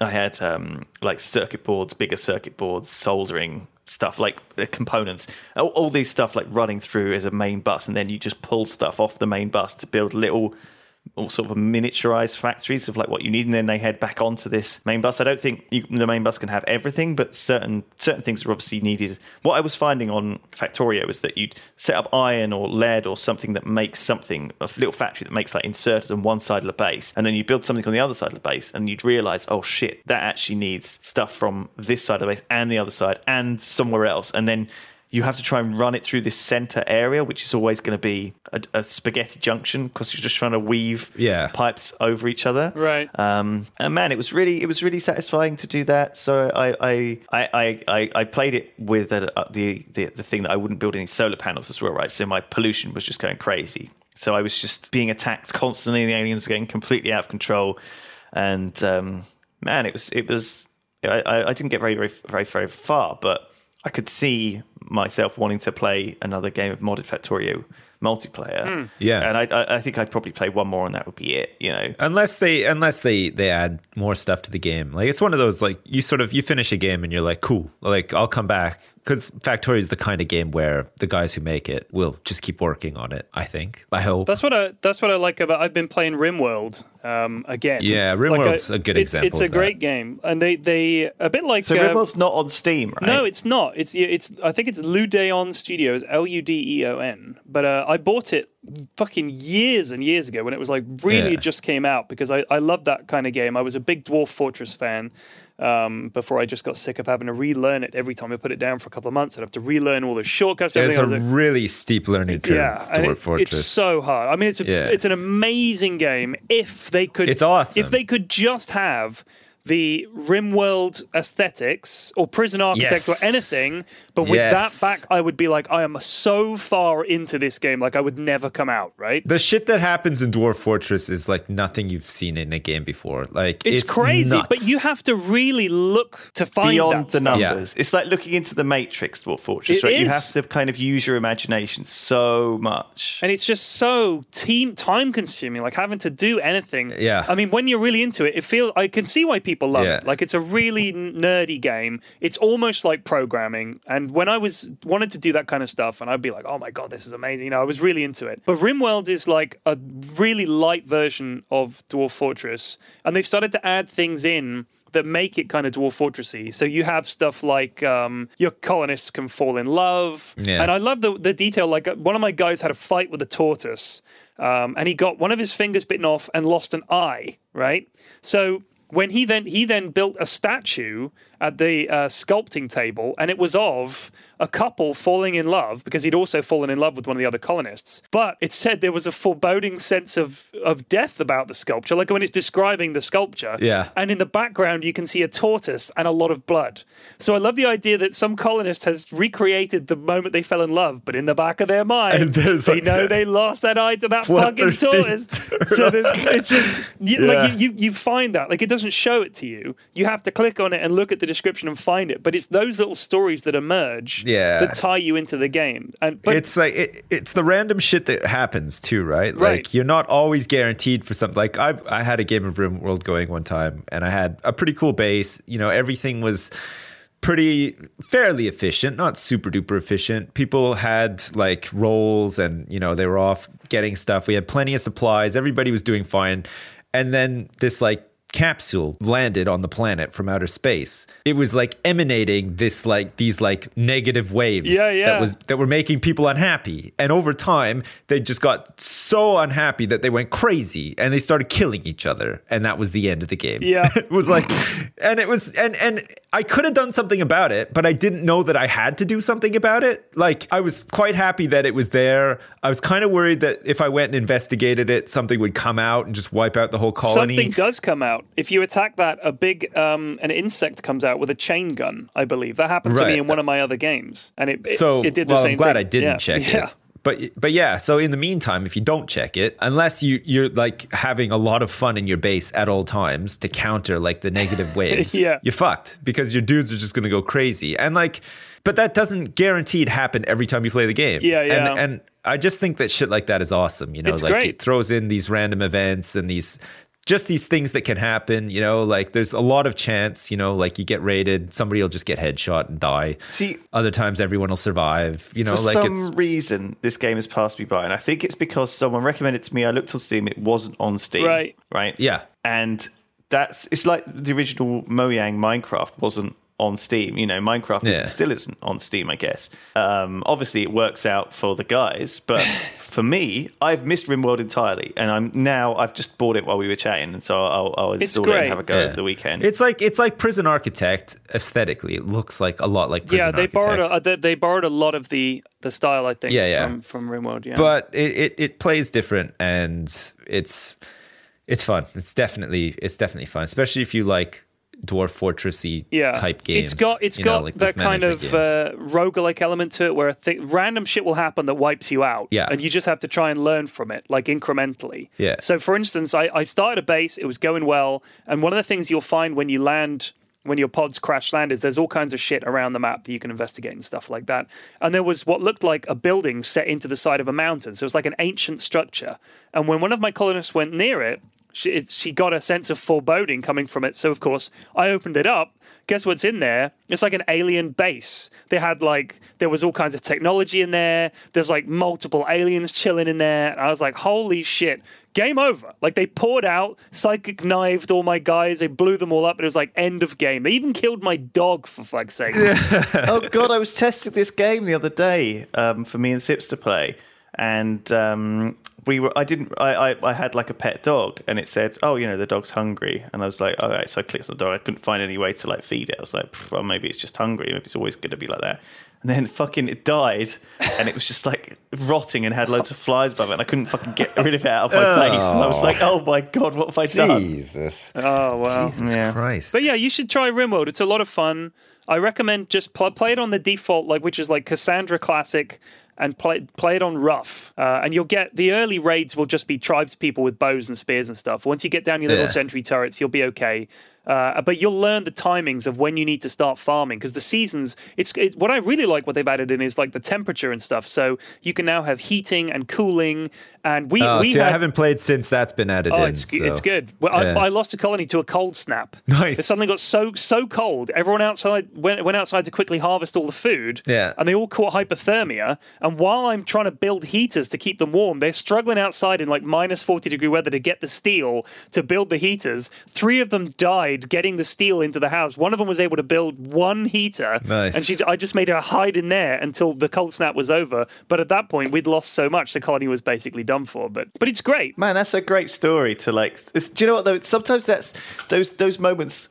They're not repetitive in the sense that Dota and Hearthstone is repetitive. Like you remember that. I'm going to always remember that moment in, I don't know, Factorio when I missed out on those aliens and they got through the fucking wall and they ate all of my whatever, You're always going to remember those moments where you're like, shit, I lose. Yeah. Kind of it's thing. a different experience every time. I was thinking that about Dota. A lot of people have been saying to me that, have you given up on Dota? I mean, I've got 5,000 hours in Dota, but I haven't played it much in the last 2 weeks because I was waiting for the patch, and then I know now the patch is here, so by the time this goes out, the patch will already be like, 2 weeks old or something like that, and I still haven't played it because I'm kind of enjoying taking a break from what was starting to feel very repetitive. Same heroes every game, and you know how the game's going to go from the heroes you've been outdrafted. You're like, okay, so we got to do this, we got to do that. And it was starting to get a little bit repetitive, just enough for me to need to take a break from it. Yeah. Yeah, I think my philosophy probably on this stuff is to kind of do it all, if you do want to stay interested in Dota, then, make yourself only play 1 game a day. So be like, okay, I'm going to play 1 game of Dota and then we're going to go and do something else. I think like, it's weird though, because it's not that kind of game though, is it? Like, I don't know. Do you get much out of Dota if you only play once a day, like 1 game a day? I don't think so. It's the kind of game where you do have to play a couple of games a day, really, because like it's like a meta progression thing, isn't it? Like you've got MMR that you want to like increase. You want your games, your win-loss ratio, and all that kind of crap. You want to like. But I mean, I don't know. Like it depends. Like if it's something you feel at PFlex that you want to stay in touch with and learn and do, and not just devote an entire Saturday. It's a little bit like everything. Like I think that you probably will learn more from playing 1 game per day than playing 7 in 1 day. Do you know what I mean? I doubt it. Yeah. I doubt it. Do you not think? Nah. I think that's how the brain Because I find works. that when I go back after a break, my mechanics are awful. Like my last hitting really goes downhill. I start forgetting about map awareness and stuff. Whereas when I was absolutely caning it and playing like 7-8 games a day, which for me was a lot, then I did find that I was getting better and there were more heroes that I was comfortable on. I do feel now I've reached a point. I do think I've reached a point now where I could go back and I could pick it up and it would be fine. But for a long time, my analogy would be: is it better to run a mile every day or 7 miles in 1 day a week? Probably 7 a day, I would guess. I mean, I would get it all over with. Like I'd go 7 in a day. And then have 6 days off. Yeah. Well, but no, what's better for you? I think that doing a bit every day is better for you, right? It is better for you, but it doesn't apply to gaming. Okay. Because the nature of games and the way that they hook you into games, they're addictive in nature, right? So like the mechanics and the systems that they put into place, like it's like WoW. You don't just log in and do one daily a day in WoW and feel good about it. No, and by the time you're doing that, you log hate in it. and you do 25 a day, and then you do a raid, and then you do this and that. But and that's like the thing, they want, it's like by the time you're logging in every day just to do the daily or just to do the quest, at that point you fucking hate the game, right? Well, you personally, but there's a lot of people who quite happily log into it every day and still play it and do PvP or whatever. Like, you know what I mean? I think they log in for their garrison, they log in for their daily payoff, they log in for their daily thing, and at that point, they might as well have quit because they're inevitably going to. Another thing that keeps people coming back to these games, though, and something that maybe you're discounting, is that there's community built up around this stuff too, right? When you were playing Dota, you weren't just grinding and slogging through 7 games a day by yourself. You had a tight group of people that you'd play with. You'd have experiences with. You'd have a couple of laughs with. You'd tell each other to eat each other's shit from time to time and stuff. I think that's the difference. And it's the same as in WoW. You log into WoW every day because you probably have a bunch of friends that are in your guild that you've probably met through WoW that you like to hang out with and do shit with, and you maybe plan to do a wedding in Ironforge every Sunday or whatever. You know what I mean? Like, I think that is what keeps people coming back more so than just like the other thing is shit. It's not so good for streaming if you just play one game of Dota and then switch. Like, a lot of people tune in. Like, if I'm streaming for 5 hours and at the start I play one game of Dota, then I'll be losing people because they'll be like, what's he switching to? Oh, I don't like that game. Yeah. So I think kind of what makes me need to take a break from it is, and I've really enjoyed streaming Rust. Like, a whole bunch of new people have come in that don't normally watch it. The devs, like, on their dev blog, they put a thing on there talking about the fact that the Yogscast and so on, that we were now doing Rust, which was great. I'm really happy that they saw that. And they gave me and Sips a bunch of keys to give away. They gave me 20. They gave you 100. Yeah. Bastards. I don't know why. They could have just given us both 100. Well, I guess, I gave away all 20 in like 10 minutes. Like, there was people just hoovering them up. Oh. But I'm just like slowly handing them out to people that like make me laugh on Twitter. That's the key. Good. I just did Twitch giveaways and just mashed through, gave them all out because I wanted to get people into the game. So yeah. But the thing is, when I'm playing Rust, it's not like one game. I can just play it until I'm sick of it. And generally speaking, there's always something to be doing. You can go out and look for a fight or raid base or whatever like that. Yeah. And I kind of like that. Yeah. But people were tuning in. If I'd played Rust for half an hour and then just fucked off and done something else, those viewers have been like, I thought you were going to play Rust. Like, there's kind of it's a bit people jarring, are tuning in isn't to it? watch that. Yeah. So that was kind of the thing, is when I'm playing Dota, if I start streaming Dota, I can't switch to another game. Like, people are like, what are you doing? We came here to watch Dota. And I'm kind of like, oh yeah, sorry. So I feel almost compelled to stick with one thing. I think this is a different conversation. This is about what your job is versus, what you really want to do. I think we're lucky though, because we have the opportunity that not a lot of people have. Yeah, whereas we can combine what we want to do into a job as well, right? I just have to figure out a way to make it work, like streaming and a game. That's why I think Rust was good for streaming. Using the analogy though of like how TV used to be. Okay, if the Game of Thrones was showing, and it is showing obviously at the moment, and it's the Game of Thrones, one a week. Yeah. The Game of Thrones. I like the way you said that. The Game of Thrones. The game. Did I say the Game of Thrones? The Game of Thrones is showing right once a week, and it's good because you get it in these doses and you're like, I'm excited for the next one, and great. Like, it's the same with me and Duncan playing Factorio. The fact is that me and Duncan are doing this stream together on Mondays, and we look forward to it, right? Yeah. It's a thing to look forward to. Sometimes that's a good thing, right? Because we live in this world right now where gratification is so easily accessible, like with Netflix, you watch an episode of Daredevil, I can watch the next trailer,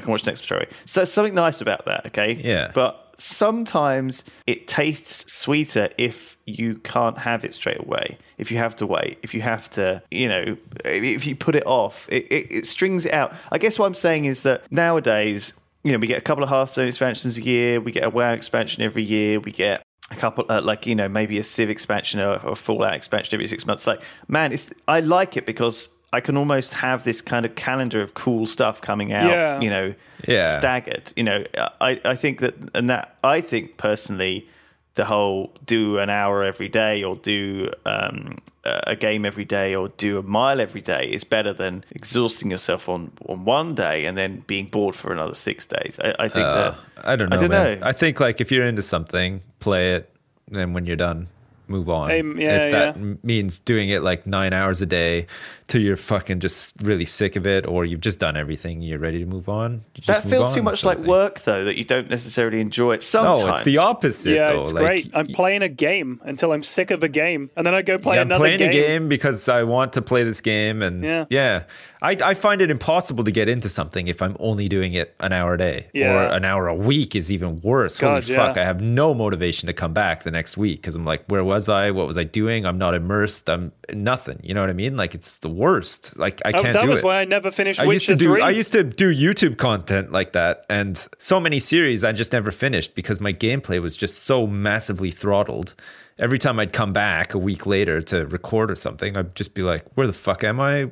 Do I even care about this game anymore? Like, I've started playing other stuff in between. It's tricky. You know what I mean? Like, no, I'm not necessarily disagreeing with any of the things you said here. I'm or really cool playing devil's advocate too much. I just feel like it depends, doesn't it? If it's a game which you are really excited to carry on playing, but you've been forced to stop. Yeah. Okay. So imagine it's a game that you're really excited and really into, and you're forced to stop because you can only do an hour. Yeah. And then the next day you can come back and do another hour. But then again, you're forced to stop, but you really want to carry on. Right. Yeah. That is a difference between doing an hour and then saying, right, I've played enough. I'm good, or playing 4 hours and saying, right, I've played enough, and then never coming back to it. Okay, if maybe you played an hour and stopped and played an hour and stopped and played an hour and stopped and played an hour, maybe that at that point you would have never come back to it as well. Maybe that 4 hours would have been the same. I'm not saying they are the same, but maybe they are. But maybe if you just keep that hour going, maybe it goes on for 7, it goes on for 8. Who knows? I'm just saying that it's a different way of interacting with things. I think that I sometimes. That we are in this sort of gratification. I don't know. This psychology of gratification. I don't really know about it. Maybe I would like to expand it's a little bit like, your mind, Lewis, and it's a bit read a little about bit it. Like I just don't. I don't know. Like I think if you're just doing, I think you end up doing a lot of little things, but you never get anywhere with them. I feel like if that's all you're doing, like I'm only going to do this for an hour a day, sort of thing. Like I don't feel like you'd ever get anywhere with it. And I think it would depend what it is. I think it would definitely depend. Yeah, I guess, But I think on the opposite end of that spectrum, I think, if you pick something up and it really clicks with you and you like it, just fucking do it as much as you can or as much as you want to. But that's a burnout. And then, that's a burnout. I've got an important question. How does this all equate to masturbation? I just want a heads up. Yeah. I mean, I'm at the point in my life where I find masturbating a chore now. Like, I want to get it over. I know I have to do it, and I want to get it over with as soon as possible. Really? Yeah, and you do it 6 times a day, and then not for a week. Really quick. Yeah, I'm like just super efficient with it now too. Like, I really get into it and get into. I really want to learn the ins and outs of it, and I'm still studying it after all these years. I am the Zen master of wanking. Well, what I do is I limit myself to 5 hours a day. So even like if I haven't, done my jism, right, I stop and I think, man, this is going to be way better tomorrow when I do it. For me, it depends if I'm streaming it or not. If I'm not streaming it, I can do other things. Right. Otherwise, the audience is like, I came here to watch you jerk it off. What are you doing? I came here to see a huge man climax. What's going on? All right, listen. I think you're streaming on the wrong platform. Questions. We got questions. We did not cover games. Let me quickly cover other games that have come out this week. What is it, Sips? There's other games that have come out this week, if you guys care about them. Off-World Trading Company, which is a game that we've played before, is actually fully out now. God damn those filthy pirates. I don't like pirates. Yeah, the fantastic voice acting. Another one that looks kind of interesting that I might pick up. It looks a bit like Game Dev Tycoon, but it's called Pro Gamer Manager. I guess you just manage your own virtual pro gamers. It might be kind of fun. Oh, I heard of that. That's out this week. Let's have a look at that. It's fucking bad. There's a new adventure indie action horror game called Left Alone, which will probably be picked up by every man-child on YouTube that uses a face cam to like scream into. Wow. It'll be like the new one, I guess, because horror games tend to sort of go that way. I only say this because I am too scared to play them. Neon Chrome, I've never heard of. Sounds Big anime. Screen Beta. Yeah. Big Screen Beta is some new VR thing. So if you guys have vibes, maybe you could try that. I've got a Vive. I haven't unpacked it yet. Yeah. I've had it for 2 weeks or something. It's just in my spare room, and I'm like, man, I'll have to move my computer downstairs, and I'll have to clear a space, and blah, blah, blah. So I'm thinking I'm going to do it Saturday and actually have a go on this bloody thing. So both those games you suggested, by the way, have been out for fucking ages, but they've Pro Gamer officially released now, which is kind of bullshit. And I think that's actually bullshit. I don't think we should be talking about these games that have literally ticked over into full release, being shit for 18 months to now full release, no fucking changes. Fuck you. Off-World Trading Company was okay. It was all right. It wasn't amazing. Yeah. I mean, what have they done to Off-World Trading Company? Well, I don't know. Why does it deserve to be talked about? Hey, maybe it's really good now. I thought it sucked at the time. It's 23 quid. Jeez. Yeah. I mean, have they really that's too much. made it that much better? I played it last week. I actually played it last week. I'm literally looking at the popular new releases tab on Steam because I have no idea what's going on in the world of gaming. I really don't. Honestly, very little has changed in Off-World Trading Company. From when I played it when it very first came out in alpha or beta, whatever it was, because I thought, wow, this looks interesting. And I played it the other day, and very little has changed. It's pretty much the exact same game. And it's very limited, and I do not know how they can charge 23 quid for it. I think that's ridiculous. Super fucking like chess as well. Do you know what? It's like it feels like a mini game. Yeah. And it does. Yeah. It really does. Yeah. But I mean, also you have to learn it. There is. Other people somebody recommended there is a massive Civ 5 mod which completely changes the game, rebalances everything. I saw it on Rock Paper Shotgun the other day. Wow. And that looks like quite a big deal. What's it called? Although I don't know. Right. Civ 5 Rock Paper Sugar. Right. Let's have a look. Just Google it. Let's do the questions while P-Flax does that. Wondrous. The Civ 5 Community Patch Project. Oh, nice. So it's CPP, to be named Vox Populi on release as a community mod. It does a huge amount to the game, apparently. All right. And it looks interesting. Well, I guess you can't do multiplayer with it. I have no idea. I'll look into it. All right, P-Flax. Thank you for that hot tip. Yep. First question, post hot tip.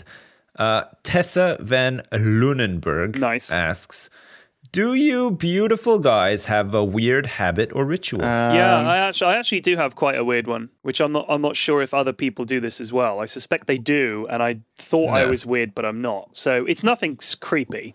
One of the things I find myself doing when my mind is wandering is I'll count the faces of a shape that in a thing that I can see. So, for instance, if I'm sitting, I'll explain what I'm talking about. Right. So let's say I'm sitting there on the sofa. Stop. Would you class that a weird habit, or is that a ritual? This is how I imagined it. Right. P-Flax is there, sitting on the sofa, maybe waiting for someone. Maybe he's just finished watching an episode of Daredevil. He puts it down, and he's just, his eyes glaze over, okay? And in his mind, there's like a fucking complex tetrahedron, okay? It's like really complicated. It's like spinning in his head, like a wireframe. And he's like, 70, 78, 9, 12, 12, 67, 7... like Rain Man. 6, 25, 9,666 faces. Definitely. Then it's like his eyes like are blinking really, really fast. And he wakes up and he's like, that was satisfying. He's all sweaty and he's been strangling his wife in his sleep. Honey, you had another counting faces dream. He's got his dick in his hand. The shapes. Yeah. Just covered in jizz. I do it with text a lot. So, for instance, if there's something on if I'm just waiting, rather than just sit, I'll kind of, I don't know why, I think my tiny brain kind of feels a weird need to be occupied. So I'll count. Man, maybe it's like a beautiful mind thing. Like you should start writing some of this stuff on paper and just it's literally not actually, plaster your garage walls with these papers. But it's not clever. It's like, for instance, I'll see a brand name, like I'll see the word vitamin. So I'll be counting the lines in the V. So if I'm looking at the font for this V on this bottle of vitamins here, right? So you've got, for a basic V, you've got 6 faces, because you've got the inside and the outside of the left hand bit of the V, the inside and the outside of the right hand bit of the V, and then the top of it is flat. So that's 6. Oh yeah, right. But then this font, what about the bottom has of the V? That little. Is that sharp? Well, the bottom of the V. It's a corner, so it's not a face. If it's a point, that's not a face, right? But then at the top of that V, you've then got one of those blocky bits. I don't know what you call it in a font. It's like a little hat on the top, on the left and the right. Yeah. So I know what you mean. Yeah, that then counts. The top of that is a face, right? Oh, the bottom bits count as 2 faces, right? Though, so right? It's like so that is 5. Each of those is 5. Shit. But then you've got the inside, so that's actually a 14. That V, but goes from a 6 to a 14 just by that. So it's like that. I'll just sit there counting that kind of shit just to waste time in my brain. Thanks for that, because now I will also be fucking doing that. I'm sorry. I do that. I do it. Damn it. What a bizarre thing. I know. That's weird, I've always done it. I don't know why. It's just like a tick in my brain. I just do it. I just count the facets of the faces of a font or a word. Mainly words. Words and numbers. I think you are getting into the sort of land of sort of creepy kind of psychological like tricks that are really negative. Yeah, it's like onset early dementia or something. No, it's just I've done it since I was a kid. It's just a weird habit that I've got. Like it's just. It's like this thing where you say, "Don't think of a crocodile," and you always think of a crocodile. You obsess over a crocodile. Well, I thought of an alligator because I always get them mixed up. Is there a difference? Yes. Yeah, there's certain triggers we shouldn't talk about. Crocodiles. It's gonna get on people's nerves. All right. My weird habit or ritual, is like this happens with me, like in recordings and stuff as well, and I do it all the time. Like not even just like for recordings and stuff, but like when I'm at home too. I constantly sort of like sing songs with the wrong lyrics. Like I replace lyrics in songs and sing songs and stuff. And like now my son does it, and my wife does it quite a bit now. I do that too. Oh. And I've always done it. I've always done that since I was like a little kid, and I'm not sure if a lot of people do that. Yeah, or no, not, I do it's just that. one of those things that I've just always done. Kind of like almost borderline obsessively as well. So like it's about what's happening. Like if I'm making breakfast and a song stuck in my head, rather than sing the song, the lyrics will be about what's for breakfast. And my kids love it. Like they think it's hilarious. Yeah. But I don't know if it's a dad thing, because I did it before I was a dad as well. Yeah. So I don't know. I think it's I don't do that. No, I think that's a creative thing more than I'm not necessarily that. I guess I don't listen to as much music probably either. But what about doodling? Right. So if you're on the phone or something, what's your go-to doodle? A dude shooting a gun. Yeah, I don't like dude shooting a gun. I used to do that in my exercise books at school. My mum brought them all up the other day. She was like, I had to clear out. I found all your old exercise books from the last 6 years, like your 6 years at school. And it's just pages and pages of this dude. I was really into the movie Aliens at school. Like that was a big deal at school. So it's mainly dudes shooting aliens. Like that's pretty much. Do you still doodle guys shooting aliens when you're on the phone to like your mum or whatever? Well, yeah, I do sometimes. In like an important business meeting. Does it look like Napoleon Dynamite style drawings as well? Like, that's an amazing 2 hours shaving the top lip. It's pretty good. That's amazing. What's your doodle, Sips? Mine, I'm like a line and shape guy. So like I'll just do like lots of like lines and shapes, and then go back over those lines and shapes and like make them.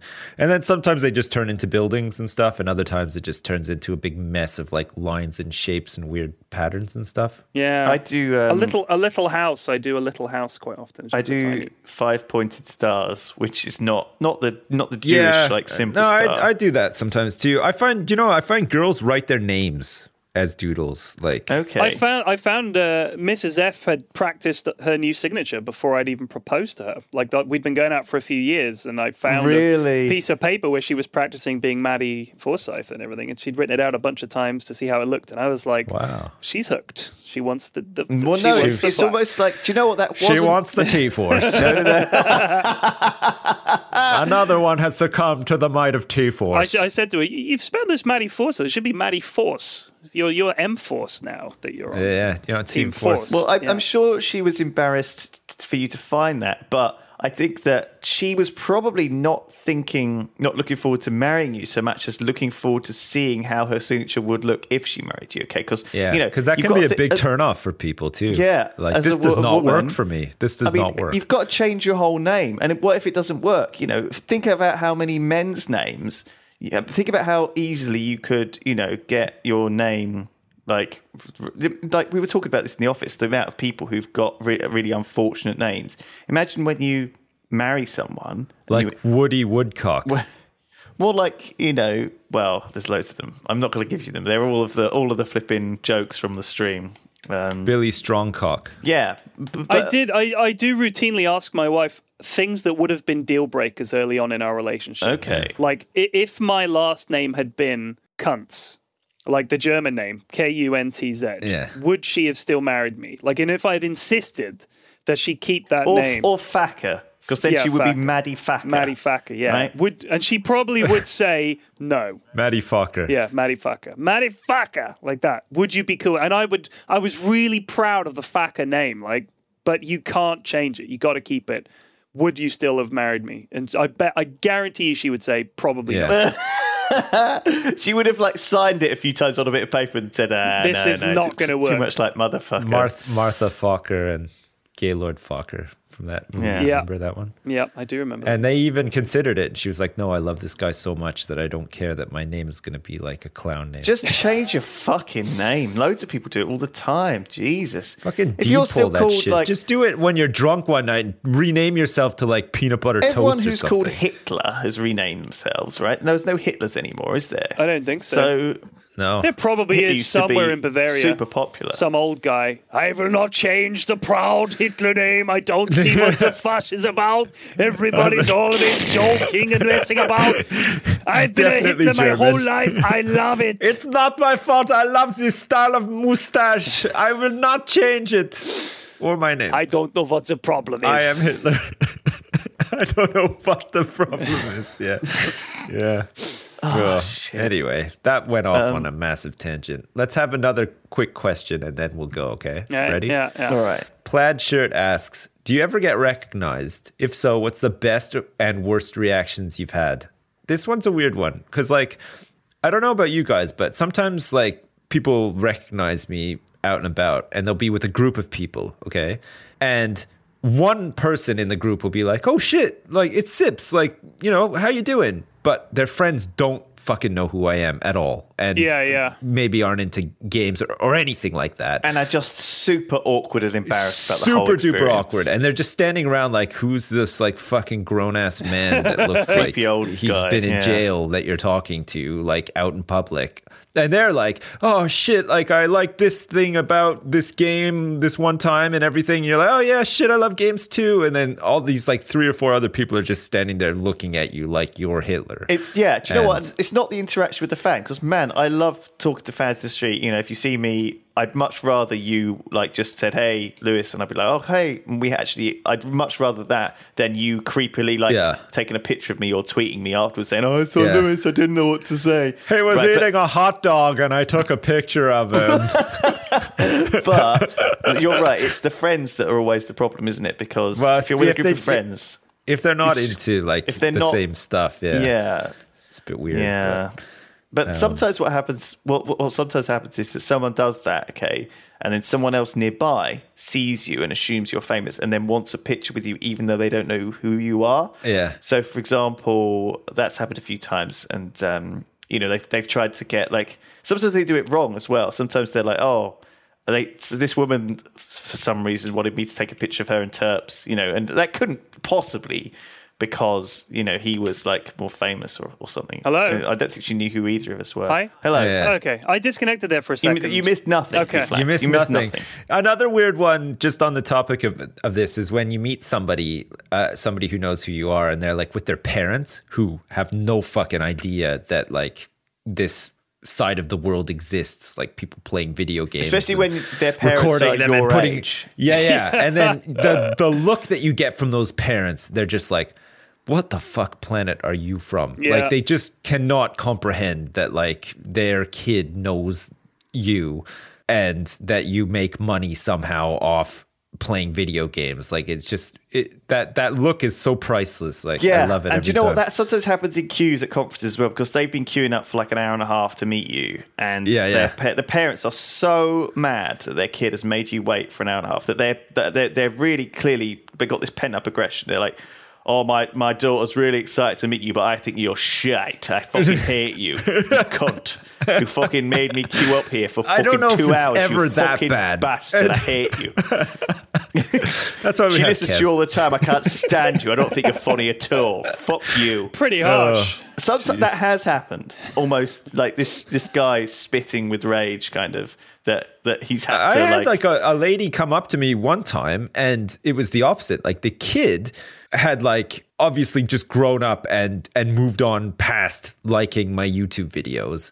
But like the mom was like, oh, we found out you were here and I just wanted to come and say hi because my son used to watch your videos a couple of years ago. And I felt like I just had another son in the room. I could always hear your voice and stuff. Oh. And like the kid just looks like so fucking uninterested. But the mom is like all over it. And you're like, what the fuck? Like this is kind of weird. But at the same time, I sort of expect our audience to, because we obviously had quite a young audience with Minecraft, and I sort of expected what they would happen was they would grow out of us, right? And we would be uncool, okay? Yeah. When they were like 14, 15, 16 or 17. Then they'd come back to us when they were like 18 or 19 again and be like, actually, I don't care. I think there's this age group when I was certainly young, when anything that was popular was uncool kind of automatically, and it was kind of quite reasonless often. It was quite kind of vague, and it didn't necessarily have a lot of backing behind it as to what was. Things weren't so much good or bad as cool or not cool. Man, I don't know. Yeah, it's tough. It's tough being a hormonal 15-year-old. I don't. Yeah, so if those hormones are circulating, you're growing hair in places that you've never had hair before, and you're confused. And if you need to reach out and speak to everybody, 7 times a day, phone Lewis on his mobile phone. It's 123-9529-625. He's always there, ready to listen and help you through those tough times. Sure, yeah. But more seriously, if you do have some tough times, there are other phone numbers you can call who are, for instance, Pyrian Flax's phone number, which is 53299856339. Nice. Through 11T, 60, 11T, 1Z, yeah. 12T. I've been recognized a couple of times, nowhere near as many of you guys have, but it's been really disconcerting when it's happened, because it's been when I'm out and about. It's just like a random thing that's happened. Never like. Hey, are you the Google Maps flasher? I